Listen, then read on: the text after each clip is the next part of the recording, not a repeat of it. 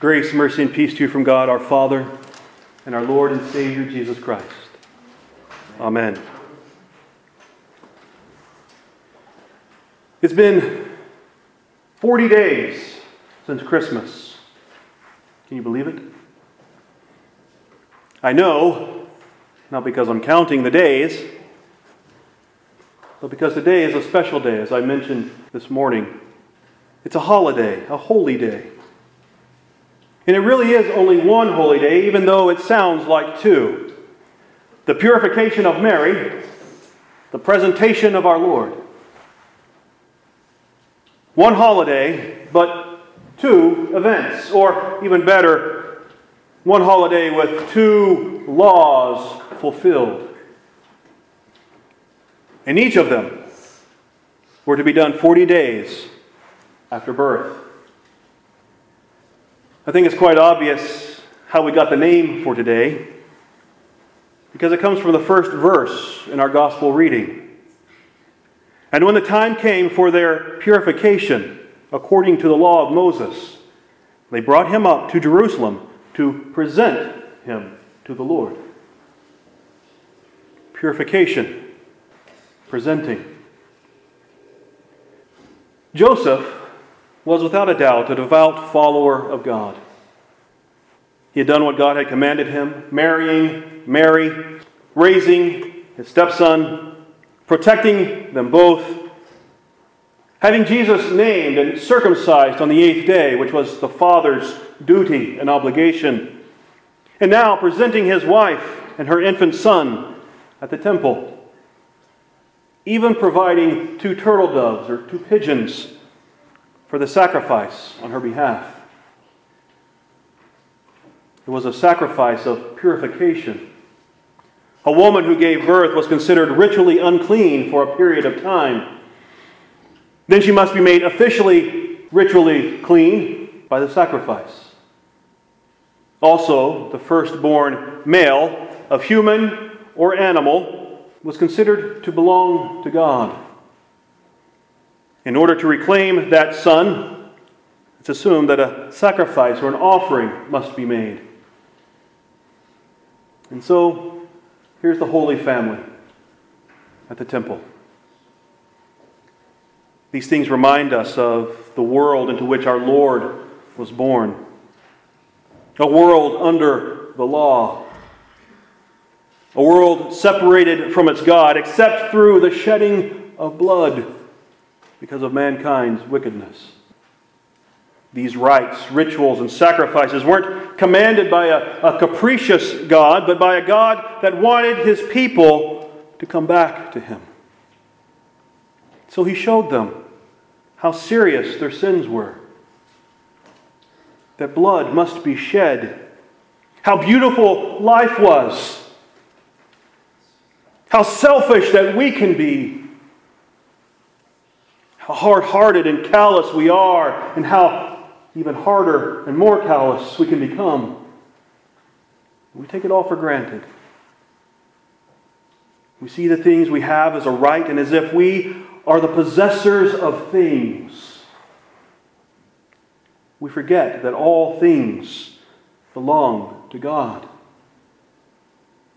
Our house and home, our spouse and children, our work and our wage, even our breath and our life belong to him.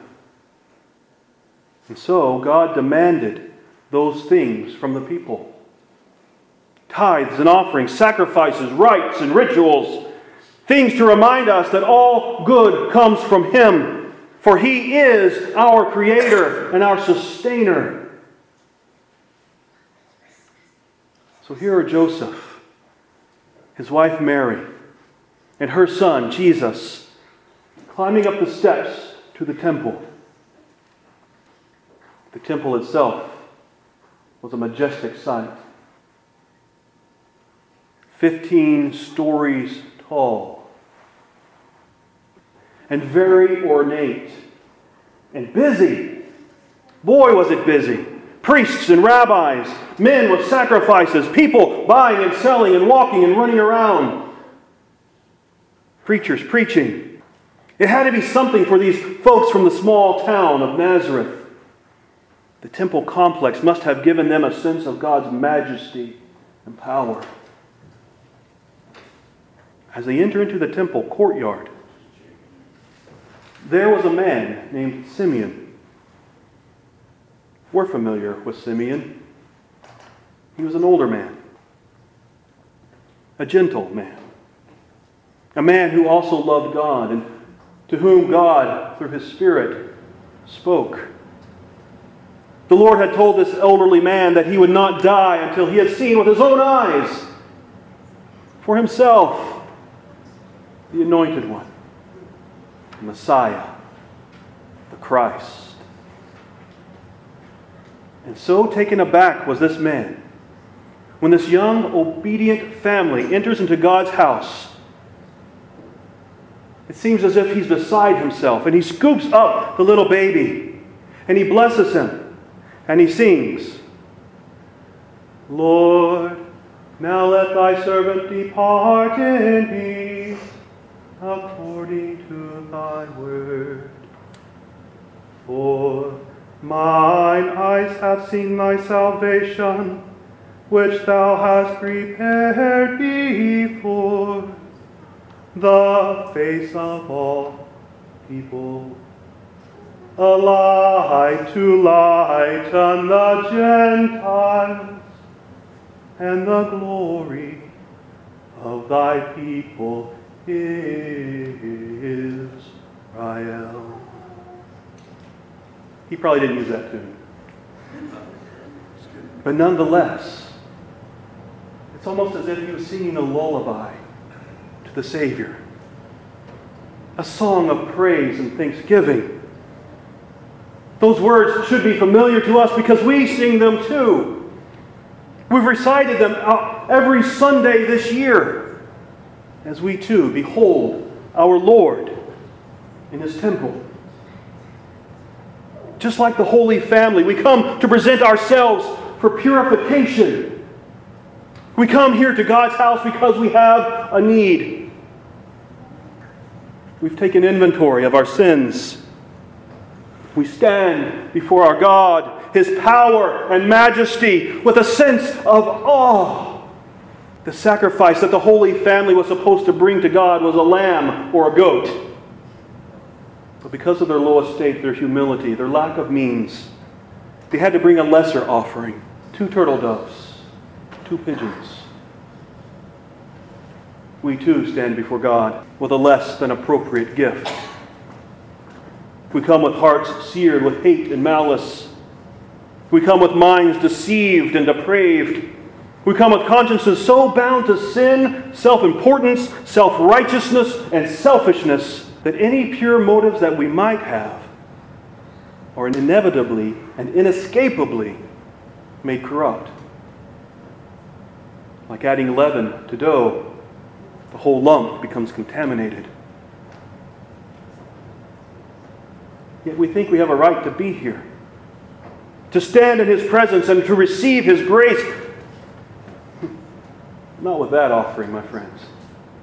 Not with that. No, we come just as the Holy Family, impure and in need, with a less than sacrifice for our sins. But we come not with faith in the sacrifice or what we have to offer, but we come with faith in the God who receives that sacrifice. It isn't the goodness of our offering, but the goodness of He who receives it. He sees that we have nothing of real value to offer Him.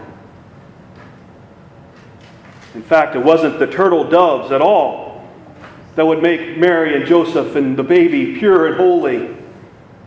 No, it was something else that they brought. Simeon saw it. Anna saw it. It was the Christ child. It was Jesus. Our God replaces our inadequate sacrifice with one even better. Behold the Lamb of God who takes away the sin of the world. Presented today at the temple and celebrated as a lamb without blemish. He is our sacrifice. It is He who washes away our sins. It is Him who we behold in the Lord's Supper. It is He to whom we sing with Simeon. Lord, now you are letting your servant depart in peace, according to your word. For my eyes have seen your salvation, that you have prepared in the presence of all peoples a light for revelation to the Gentiles and for glory to your people Israel. Remember that as you approach the altar this morning. The altar from which the very body and blood of the Lamb of God is taken and delivered to you for your total purification and help. His life for yours. His blood for yours. His righteousness for your sinfulness. His purity for your putridness. His love for your fear. His peace for your malice. His joy for your anger. As Luther says in the Small Catechism about the Lord's Supper, fasting and bodily preparation are certainly fine outward training, but that person is truly worthy and well prepared who has faith in these words, given and shed for you for the forgiveness of sins. But anyone who does not believe these words or doubts them is unworthy and unprepared, for the words "for you" require all hearts to believe. When you take what Christ did 2,000 years ago and realize that it is being delivered to you here today from His altar, in His house, to you, His child, then you can and you will sing with Simeon. Not only will you sing with Simeon, but you will also give thanks with Anna and take the good news with you. And coming up at that very hour, she, Anna, began to give thanks to God and to speak of Him to all who are waiting for the redemption of Jerusalem. Yes, let us give thanks also.